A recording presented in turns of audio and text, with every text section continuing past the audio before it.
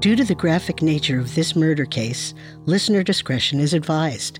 This episode includes dramatizations and discussions of murder and assault that some people may find offensive. We advise extreme caution for children under 13.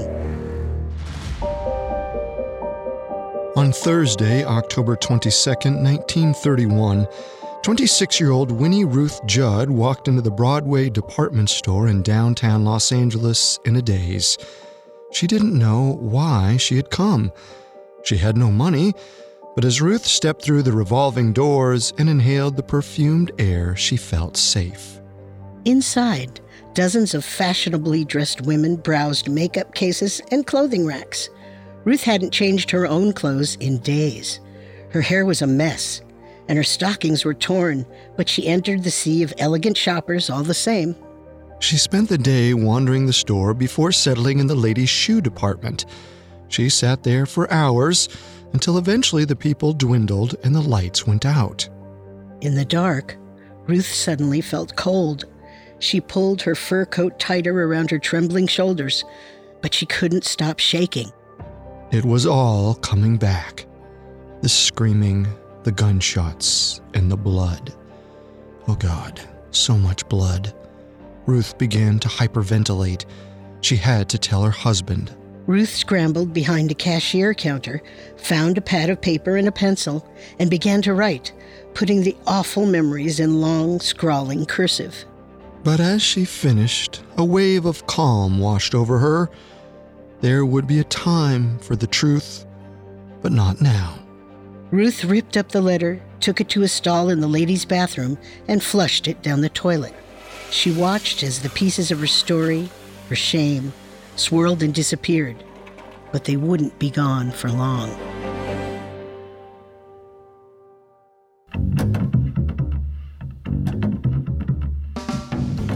Welcome to Solved Murders, True Crime Mysteries, a Parcast original. I'm your host, Carter Roy. And I'm your host, Wendy McKenzie. Every Wednesday, we step into the world of true crime's most fascinating murder cases and tell the tale of how real-life detectives closed the case. You can find episodes of Solved Murders and all other Parcast originals for free exclusively on Spotify.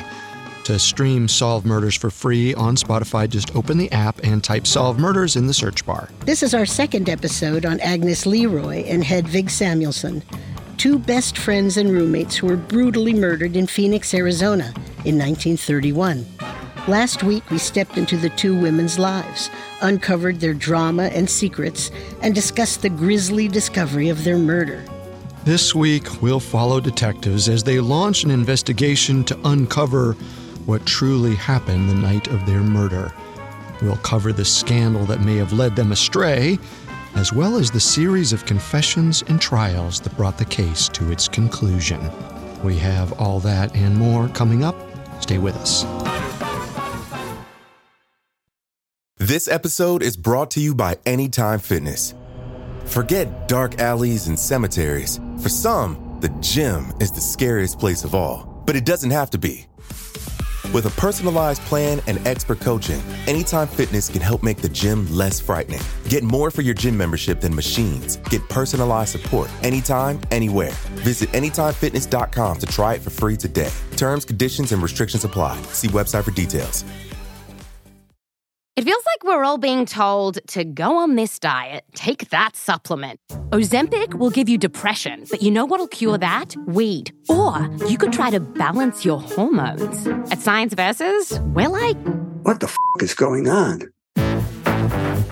Forget the crap online and listen to Science Versus. Just the facts. Oh, and a bunch of stupid jokes. What is a ghost's favorite fruit? Blueberries. That's Science VS. New season out on Spotify soon. On Monday, October 19th, 1931, LAPD Detective Frank Ryan arrived at Los Angeles' Central Station to inspect some suspicious luggage that had arrived from Phoenix. When he unlocked the dilapidated trunks, he found the bodies of 32-year-old Anne LeRoi and 24-year-old Sammy Samuelson inside. Soon, the train station was teeming with detectives and forensics. They found that the luggage not only contained the victims, but a variety of vital evidence, including the murder weapon. The killer clearly hadn't anticipated being caught. But as Detective Ryan interviewed the delivery clerk who had handled the trunks, it became clear that they may have more than one suspect. So, this young lady hands you her claim tickets. Right. But actually, she didn't hand them to me. He did. He? She was with a man? Yeah, a young fella. Tall, with freckles all over. Looked like a college boy to me. Bookish, clean cut, you know the type. Sure. So she was with this young man and he hands you the tickets. Right. And then I took him out to the trunks. 'Cause, the things stink to high heaven, and asked him if they could smell anything. But the lady tells me she doesn't smell a damn thing. What about her companion? Well, he just looks at her with this horrified look on his face and tells me he can smell it. Interesting. Then I ask her, "Ma'am, please open the trunks." But she tells me she can't find the keys. Said she'd have to fetch them and bring them back to the station. Then what? Then they left and never came back. From the get-go, detectives had a strong lead. Only a small number of young women had taken the night train from Phoenix to L.A. that morning. That night, the LAPD contacted the Phoenix police. After communicating with officers in Arizona, LA detectives figured out that only one of the women who'd been on the train knew Anne LeRoi and Sammy Samuelson, 26-year-old Winnie Ruth Judd. Not only did she know the girls, she worked with Anne at the same medical clinic. The three women had even lived together at one point. But oddly enough, neither Ruth nor Anne had shown up for work that Monday. As police interviewed Mrs. Ernest Smith, the medical clinic's receptionist, things only got stranger. So Miss Judd called in first, is that right? That's right. She told me she would be arriving late for the Saturday shift. And how did she sound? I'd say a bit flustered. But then just minutes later, I got a second call from Anne. And then she told me she wouldn't be coming in for work at all. Is it unlike Miss LeRoi to be so unreliable? She wasn't our best X-ray tech. To be honest, the doctors weren't very happy with her. And why was that? They didn't approve of Anne's lifestyle. Could you be more specific? Well, you see, she lived with Miss Samuelson. And Phoenix is a family community. It's quite strange to have unmarried women living together here. So the doctors thought they were maybe together. I see. And what did you think? It's none of my business what goes on in people's personal lives. But Anne skipping out on work was unprofessional, so I had Dr. Baldwin get on the line to speak with her. Did you hear his end of the call? Well, I heard both ends, actually. I was still on the line. And as I listened, I realized that it didn't sound like Anne at all. Who did she sound like? Ruth Judd. As LA detectives received more intel from investigators in Phoenix, they had strong reason to believe Ruth Judd was Sammy and Anne's killer, or at the very least an accomplice to their murder. It was incredible progress in a short amount of time, but detectives still had questions. Were Anne and Sammy lovers? And if so, did their sexuality have anything to do with their murders? But more importantly, who was the young man who'd come with Ruth to the train station? It didn't take long for detectives to find out. The description of the young man matched that of Burton McKinnell, Ruth's younger brother. And as it happened, Burton was a college student in Los Angeles at the time. Detectives learned that Burton and Ruth were very close. He became an immediate suspect, and just hours later, police tracked him down. All right, Mr. McKinnell. We have quite a few questions for you tonight. And I assure you, I have answers. Right. Well, let's start with this. At what time today did you first see your sister? Around 11 this morning. I hadn't seen her in months, so it was shocking to see her on campus just out of the blue. Did she tell you why she'd come? Not exactly. She just asked me to get my car. Said she needed me to pick up these trunks from the station so we could drive them to the ocean and sink them. That's a rather strange request. Did you ask her why she wanted to sink them? Of course. I asked her why such drastic measures, and she told me she didn't want me to ask any questions. That the less I knew, the better off I would be. and a sentence like that has a certain amount of significance. It certainly does. When did you realize how significant it was?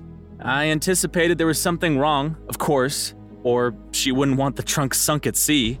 But when we went to the station, that smell. I just had a horrible feeling. When we left, I asked her, "What's in that trunk, a man or a woman?" And she said, "Burton, I'm not going to answer any questions." And then she said she could justify everything. Did you ask her what she meant by that? I did not. I told her I thought she needed to concentrate on the next step, and then we were silent for some time. And then she asked me for money because she said she had to leave. She didn't tell you where she had to go? No.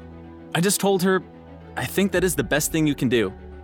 And I only had $5, so I gave it to her and said, "I wish you all the luck in the world, kid." Then she got out of the car and walked away. Do you have any idea where she is now? I swear to you, I don't. I haven't heard from her since. Detectives had hit a wall. Not only was Burton McKinnell off their suspect list, Ruth Judd had vanished. The LA press would have a field day when they discovered a double murderess was at large in their city. Detectives had no time to lose. California and Arizona authorities immediately coordinated efforts to track Ruth down. It was a massive undertaking. Hundreds of men were put on the ground to form a dragnet that spanned state lines. But the hunt for Ruth wasn't the only search on detectives' minds. They were also looking for the rest of Sammy's body. Sammy's corpse had been separated into 3 pieces. Inside the 2 trunks were her torso, her head and arms still attached, and her lower legs. But the middle portion of her body, from her waist down to her knees, was still missing. It wasn't until late that night, long after detectives had left the train station, that anyone checked the women's restroom. Oh God, not again. Stacked behind the ladies' room door was a hat box and an old suitcase. The LAPD was immediately notified, and at 11:20 p.m., Detective Davidson arrived at the station to confirm their suspicions.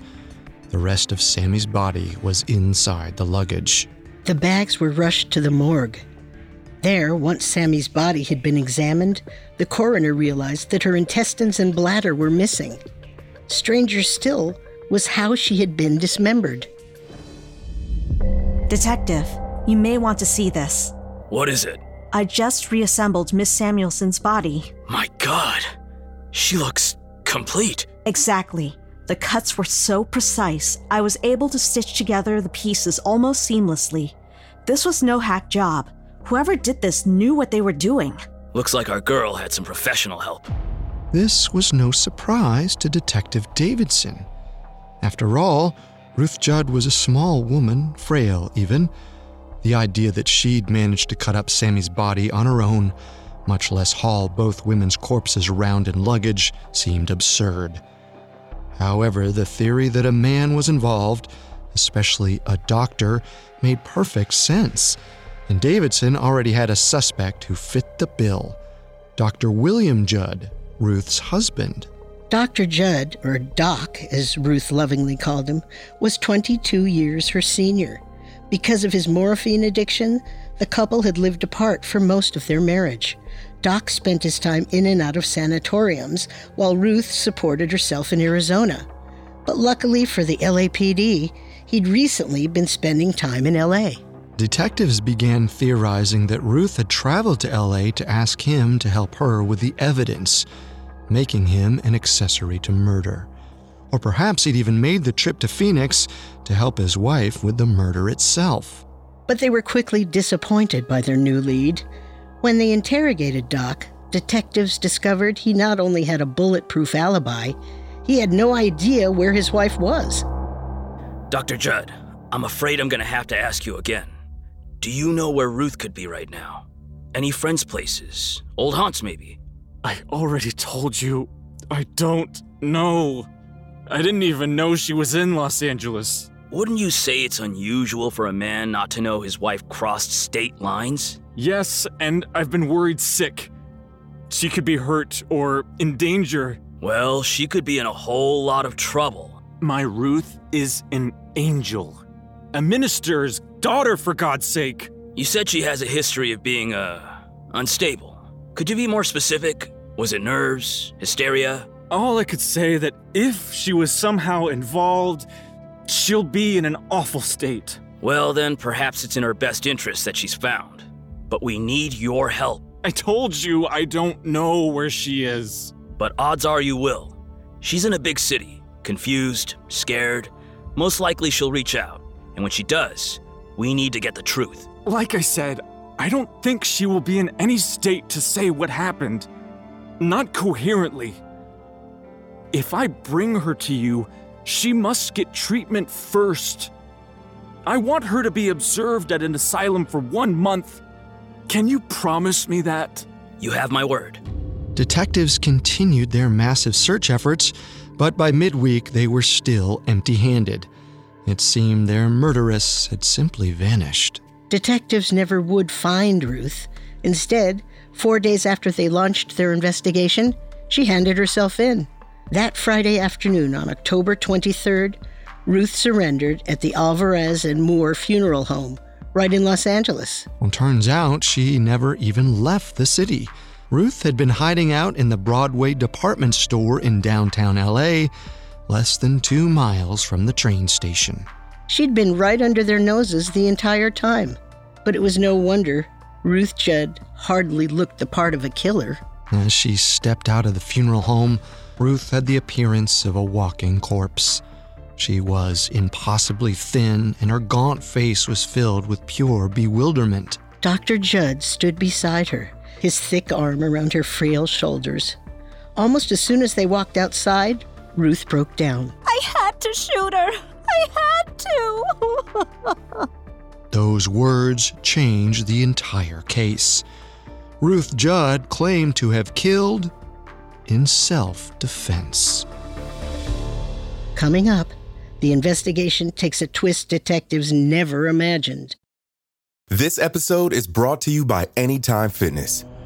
Forget dark alleys and cemeteries. For some, the gym is the scariest place of all. But it doesn't have to be. With a personalized plan and expert coaching, Anytime Fitness can help make the gym less frightening. Get more for your gym membership than machines. Get personalized support anytime, anywhere. Visit AnytimeFitness.com to try it for free today. Terms, conditions, and restrictions apply. See website for details. And now, back to the story.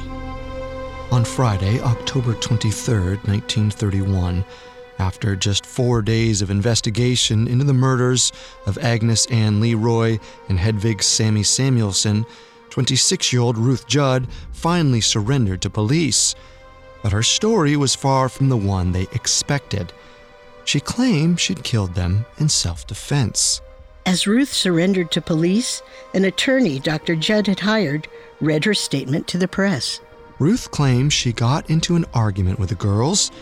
Sammy threatened to kill her and brought out a gun. A struggle then ensued between all 3 women in the kitchen, but Ruth grabbed the gun first and shot them both. No one else, no other accomplices or witnesses were mentioned in her statement. To detectives, this seemed like a highly convenient story. But Ruth had evidence. She claimed Sammy had shot her during the struggle, and she still had the bullet in her hand to prove it. Ruth was rushed off to an LA hospital to have her hand treated. Days after being shot, the wound was already riddled with gangrene, and she would have to be sedated to have the bullet removed. Dr. Grace Line Hauman examined Ruth while her attorney and Dr. Judd sat by her side. As Dr. Hauman asked questions, Ruth explained more of her story. Mrs. Judd, I'm seeing quite a few bruises. Dozens, really, all over your arms, legs, and your back. I imagine I got those while Sammy and me were rolling around on the kitchen floor, fighting for the gun. And Anne, the whole time, she was hitting me over and over with the ironing board. All this happened in the kitchen? That's right. That's where Sammy attacked me. And that's where I shot him. Darling, are you sure no one else was there? Before or after? Not that Mr. Halloran you're friends with. No, it was just me and them, and they came at me first. They were going to kill me. I know. I'm sorry. Ruth's account of the murders left detectives with more questions than answers. If she killed in self-defense, why tamper with the bodies? What innocent person would cut up a corpse and then ship it across state lines? Something more was going on under the surface, and detectives knew they were going to have to dive deeper to find out. The press, however, had made up their minds. In the court of public opinion, Ruth Judd was guilty. From the moment journalists got wind of the so-called trunk murders, the case was front-page news across the country. For weeks, Ruth Judd was the subject of national notoriety. They called her the Blonde Butcher and the Trunk Murderess. Papers reported outlandish stories demonstrating the extent of her depravity. The New York Daily Mirror even claimed she fed bits of her victims to her pet cat. Though these articles seemed to be nothing but tabloid fodder, the press was certainly right about something. Underneath Ruth's claim of self-defense seemed to be something much darker. And soon, detectives investigating the crime scene found several holes in her story. I think I'm going crazy. Still nothing? I've been searching this kitchen since we got here and haven't found a scrap of evidence. Well, keep looking. They were supposed to be shot right here on the floor. Did you check under the countertops? Yes. This whole dump's the size of a shoebox. I've looked at each square of tile 12 times already. I think we checked the bedroom. Bingo. When they checked Anne and Sammy's bedroom, detectives found both mattresses were missing. And nearby, past the baseboard of Anne's bed, they discovered a blood splatter. Most suspiciously, a patch of carpet had gone missing from the corner of the room. It looked like the patch had been haphazardly cut out with scissors. Detectives soon realized where the piece had gone. It was the same scrap of blood-stained carpet they had found among the evidence in the trunks. Clearly, something happened in Anne and Sammy's bedroom, and it did not fit Ruth's version of events that the crime had been contained to the kitchen. Something was off. In addition, if Ruth was the only killer, detectives couldn't understand how she'd managed to handle the bodies alone. She had to have an accomplice. Even the state agreed.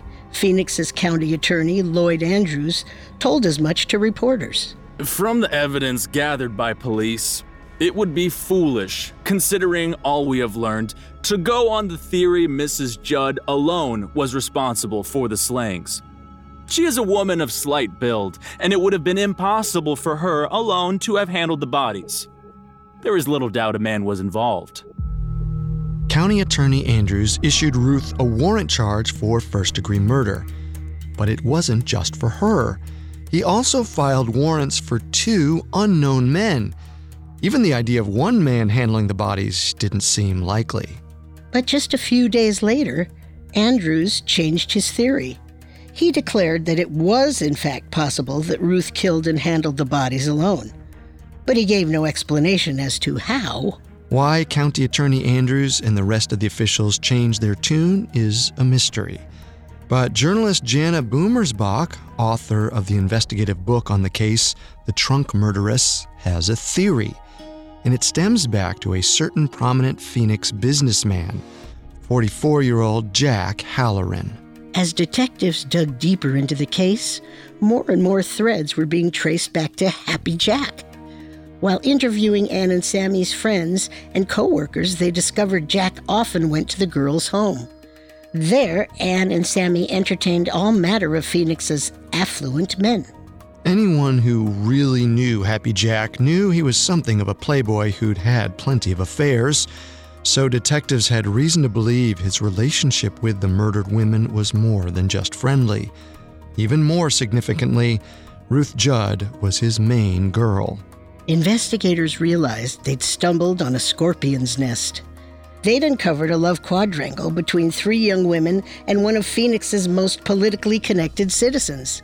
That realization would change the entire course of their investigation. According to author Jana Boomersbach, it's likely that Jack Halloran and his many influential friends were acting behind the scenes to keep the scandal from surfacing. Detectives stopped looking for a second suspect, right around the same time that the county attorney changed his tune. Perhaps it wasn't a coincidence that County Attorney Lloyd Andrews and Jack Halloran golfed at the same country club. In fact, when reporters later asked Andrews directly about Jack's involvement, he practically laughed in their faces. That's nonsense. Jack Halloran is a friend of mine. He's a fine fellow. But though Andrews tried saving Jack from the courts, there was no saving Jack from the press. Mr. Halloran! Who are you? Mr. Halloran, I'm with the Los Angeles Examiner, and I'd like to ask you a few questions. Listen, kid, I'm not answering questions. Now, if you don't mind, you're in the way of my shot. I promise I'll be quick. I don't want you quick. I want you gone. About the trunk murders case, sir. How does it feel to know that you may be a suspect in the murder of two of your many lovers? No comment. Well, that's a shame. Maybe your wife will have some colorful opinions. Listen, I have nothing to do with that case. I knew the girls, sure. I'm a popular guy. I know everybody. I'm guilty of nothing more than association. I'm sure Ruth Judd will say the same when she's facing the noose. The truth was, Ruth had barely uttered a word about Jack since she'd been apprehended. There was no mention of him in her account of the murder, much less in any other regard. According to Ruth, Jack was in no way involved. Then a piece of evidence surfaced that exonerated Jack, and it was written in Ruth Judd's own hand. On Sunday, October 25th, 1931, a plumber was called to the Broadway department store in downtown Los Angeles to clear a clogged drain. But rather than the usual gunk, he fished out something unusual from the pipes, a soaking wet pile of paper. Faint pencil was scrawled across the torn, translucent sheets, and as he peered closer, he could barely make out the first and last lines of a letter. It began with "Darling," but the last sentence made his blood run cold. It read, "I killed in defense. Love me yet, Doctor." The LAPD was called immediately. They realized they had uncovered Ruth Judd's confession letter. She'd written it just 3 days before, while in hiding, but clearly had changed her mind about posting the note. Whatever she wrote had to be so damning she felt the need to destroy it. As they pieced the torn pages back together, detectives were sure they were about to crack the case. But they were sorely mistaken. The letter was Ruth's confession to her husband. But it was the same old story. She had killed Sammy and Anne in self-defense after an argument turned violent. But this time, she explicitly mentioned Jack. I don't want to bring Mr. H into this. He has been kind to me when I was lonesome, and he has trusted me with many secrets of all he did for the girls. He's been a decent fellow. It would separate he and his wife, and he has been too decent. Ruth had not only exonerated Jack in her own words, she'd done it before she was even caught. In one letter, she'd absolved him of all guilt. But in the process, she damned herself. When we return, the fate of the case is taken to the courts. And now, back to our story. In October of 1931, 26-year-old Ruth Judd claims she alone killed Anne LeRoi and Sammy Samuelson in self-defense. However, as detectives continued their investigation, they uncovered more evidence that suggested Ruth's married lover, 44-year-old Jack Halloran, was involved as well. But when a destroyed confession letter resurfaced, exonerating Jack, it seemed Ruth's fate was sealed. That October, if anyone asked, Ruth insisted Jack Halloran was nothing more than a friend. As she said in her letter, he was a decent fellow who'd been kind to her when she was lonesome. But as time went on, Ruth's facade began to crack. That November of 1931, despite the LAPD's promise to Dr. Judd that she would be placed under psychiatric care, Ruth was transferred from Los Angeles to the Maricopa County Jail in Phoenix. Behind bars, Ruth eventually confessed to her husband that she'd had an affair with Jack. But Dr. Judd gracefully stood by her side. He forgave her and continued to support her throughout the ordeal. But in an interview with a psychiatrist, it was clear that Ruth was losing faith that Jack would do the same. Have you heard from Jack recently? No, but I know he still loves me. He'll send word soon when things settle down. I see. Do you still believe he'll keep his promise? Of course. Jack would never let me hang. He has lots of friends in court. He's figuring it out behind the scenes. You'll see. If you get to court and you see that's not the case, what will you do? If things do not go the way they are planned, believe me, I will get up there and tell them everything. Ruth's trial began on January 19, 1932, in Phoenix, exactly 3 months after the trunks were discovered. The proceedings lasted 3 weeks. In that time, neither Ruth nor Jack took the stand. Leading the prosecution was County Attorney Lloyd Andrews, Jack's country club pal. Your Honor, gentlemen of the jury, I stand before you today to prove that Mrs. Winnie Ruth Judd deliberately murdered her best friends in cold blood. The motive? Pure jealousy over the love of one man. Andrews attempted to prove to the jury that Ruth hadn't killed Anne and Sammy in the midst of a fight in the kitchen, but in their beds. Using the blood evidence found in the girls' bedroom, he argued that she'd snuck into the bungalow in the middle of the night and shot them while they slept. And as for the handling of the bodies, Andrews insisted Ruth had acted alone.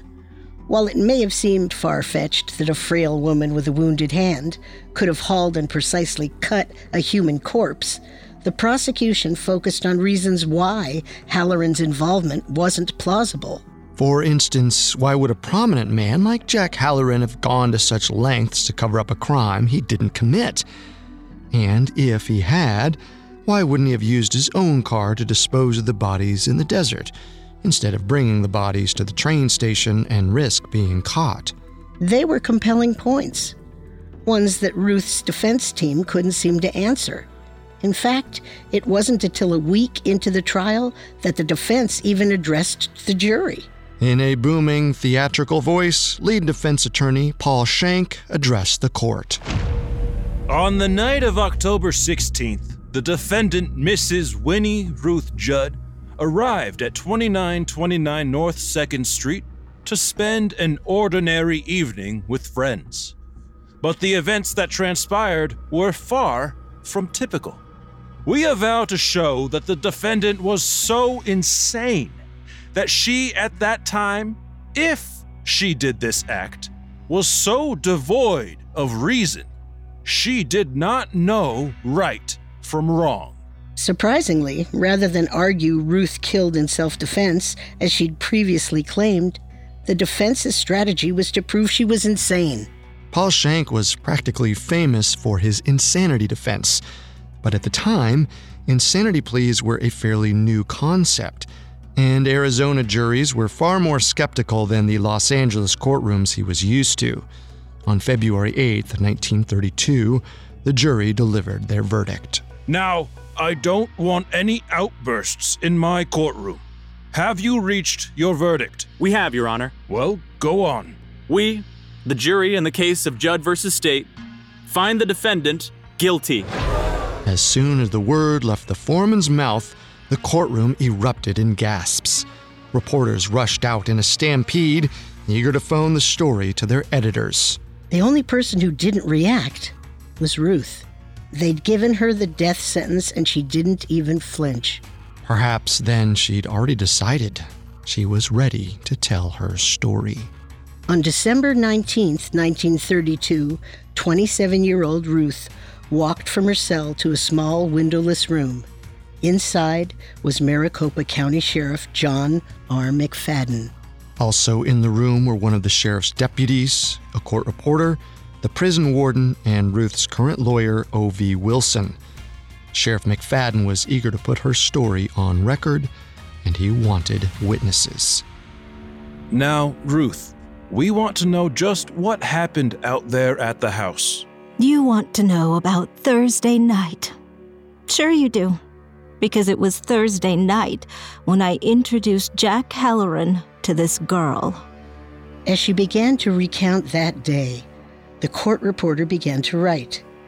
They wouldn't stop for the next 4 hours. Ruth told them how she'd met Lucille Moore, a patient from the clinic who regularly came for syphilis treatments. The two women became friendly, and soon Ruth found out Lucille was an avid hunter. Coincidentally, Jack was also a hunter, so Ruth invited Lucille to meet him. But that Thursday night, while the three were driving to dinner, Jack decided to first stop by Anne and Sammy's. The women greeted and hugged each other, but as soon as Anne saw Lucille in the car, she quickly excused herself and went back into the house. At the time, Ruth didn't think much of it. At work the next day, Anne invited Ruth to come over to the house that evening, and Ruth arrived around 9:30. The three women were chatting and laughing in Sammy and Anne's bedroom when the conversation took a sudden turn.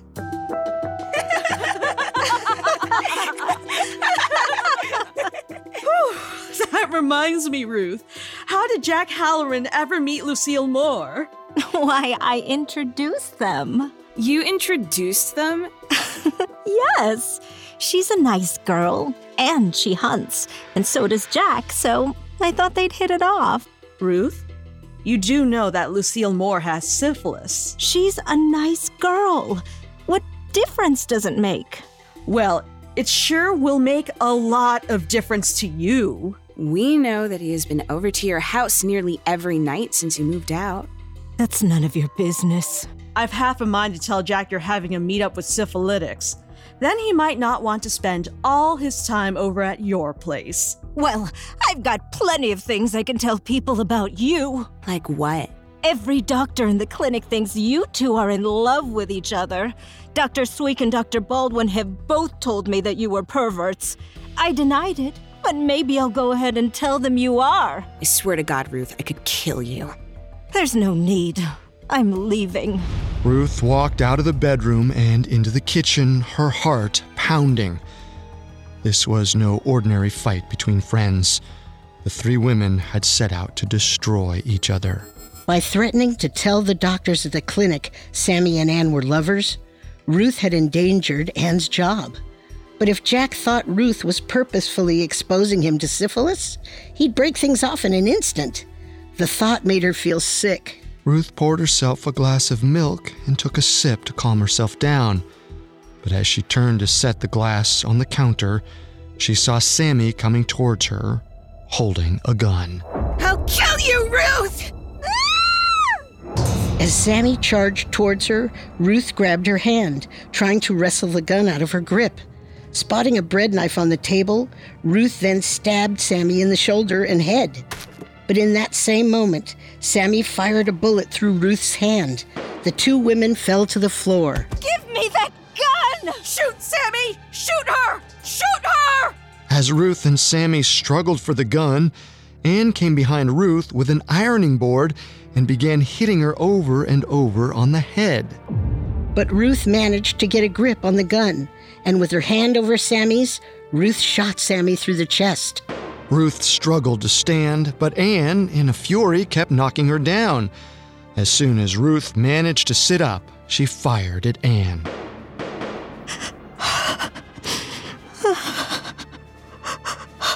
Ruth ran back to her apartment in a panic, and there in her driveway, stone drunk, was Jack Halloran.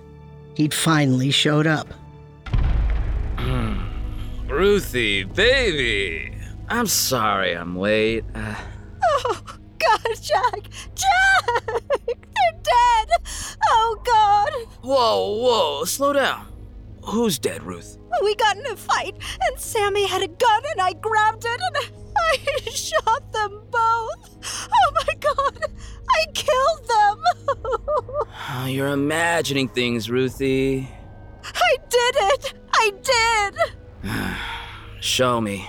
Jack drove Ruth back to the bungalow, and she led him to Anne and Sammy's bodies in the kitchen. Still drunk, Jack stared at the bloody scene. Then, without a word, he picked up Sammy's body and carried her into the bedroom. Then, he mopped up the bloodied kitchen floor. By moving Sammy's body, Jack had inadvertently led detectives into thinking the murder took place in the bedroom, which supported the prosecutor's theory that Ruth had killed them in their sleep. And by cleaning up the kitchen, he'd unwittingly undermined Ruth's original self-defense story. But Jack wasn't done. After he mopped the kitchen, he made a call to a doctor, seeing if he could help treat Ruth's injured hand. As Ruth continued her story, she was sobbing so hard she could hardly finish. But the court reporter kept recording her words. And the next day, when I came back, the trunk was in the living room. And Jack, he said Sammy had been operated on. But she was dead. Now, tell me what happened right before you left the girl's house that night. What did Jack say to you? He scared me of the police. He scared me of the state attorney. I didn't know who the state's attorney was.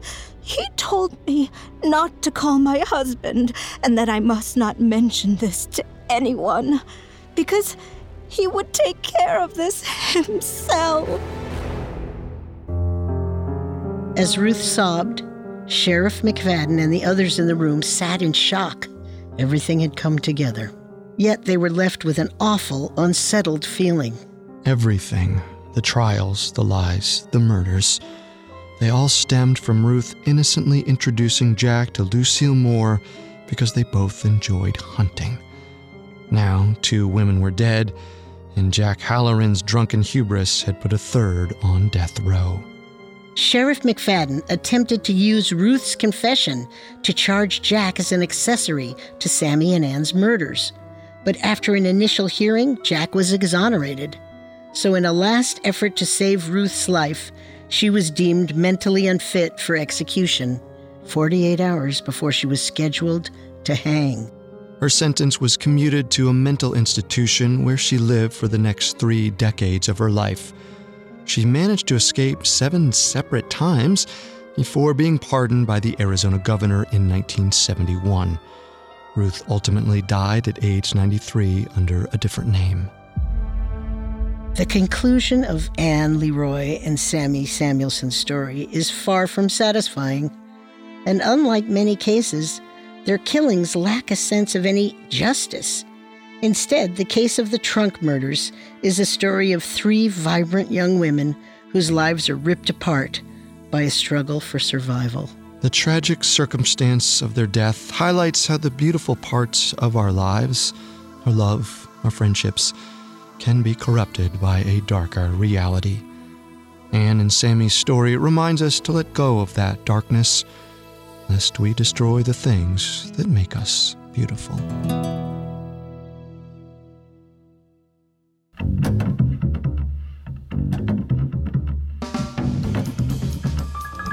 Thanks again for tuning into Solved Murders. We'll be back next Wednesday with a new episode. For more information on the trunk murders, amongst the many sources we used, we found The Trunk Murderess by Jana Boomersbach, extremely helpful to our research. You can find all episodes of Solved Murders and all other Parcast originals for free on Spotify. Well, not only does Spotify already have all of your favorite music, but now Spotify is making it easy for you to enjoy all of your favorite Parcast originals, like Solved Murders, for free from your phone, desktop, or smart speaker. To stream Solved Murders exclusively on Spotify, just open the app and type Solved Murders in the search bar. We'll see you next time. If we live till next time. Solved Murders True Crime Mysteries was created by Max Cutler and is a Parcast Studios original. It is executive produced by Max Cutler. Sound designed by Russell Nash, with production assistance by Ron Shapiro, Carly Madden, and Isabella Way. This episode of Solved Murders was written by Alex Garland, with writing assistance by Abigail Cannon. The amazing cast of voice actors includes Tom Bauer, Tiana Camacho, Harris Markson, Kimlin Tran, Dan Velasquez, and Jen Wong. It stars Wendy McKenzie and Carter Roy.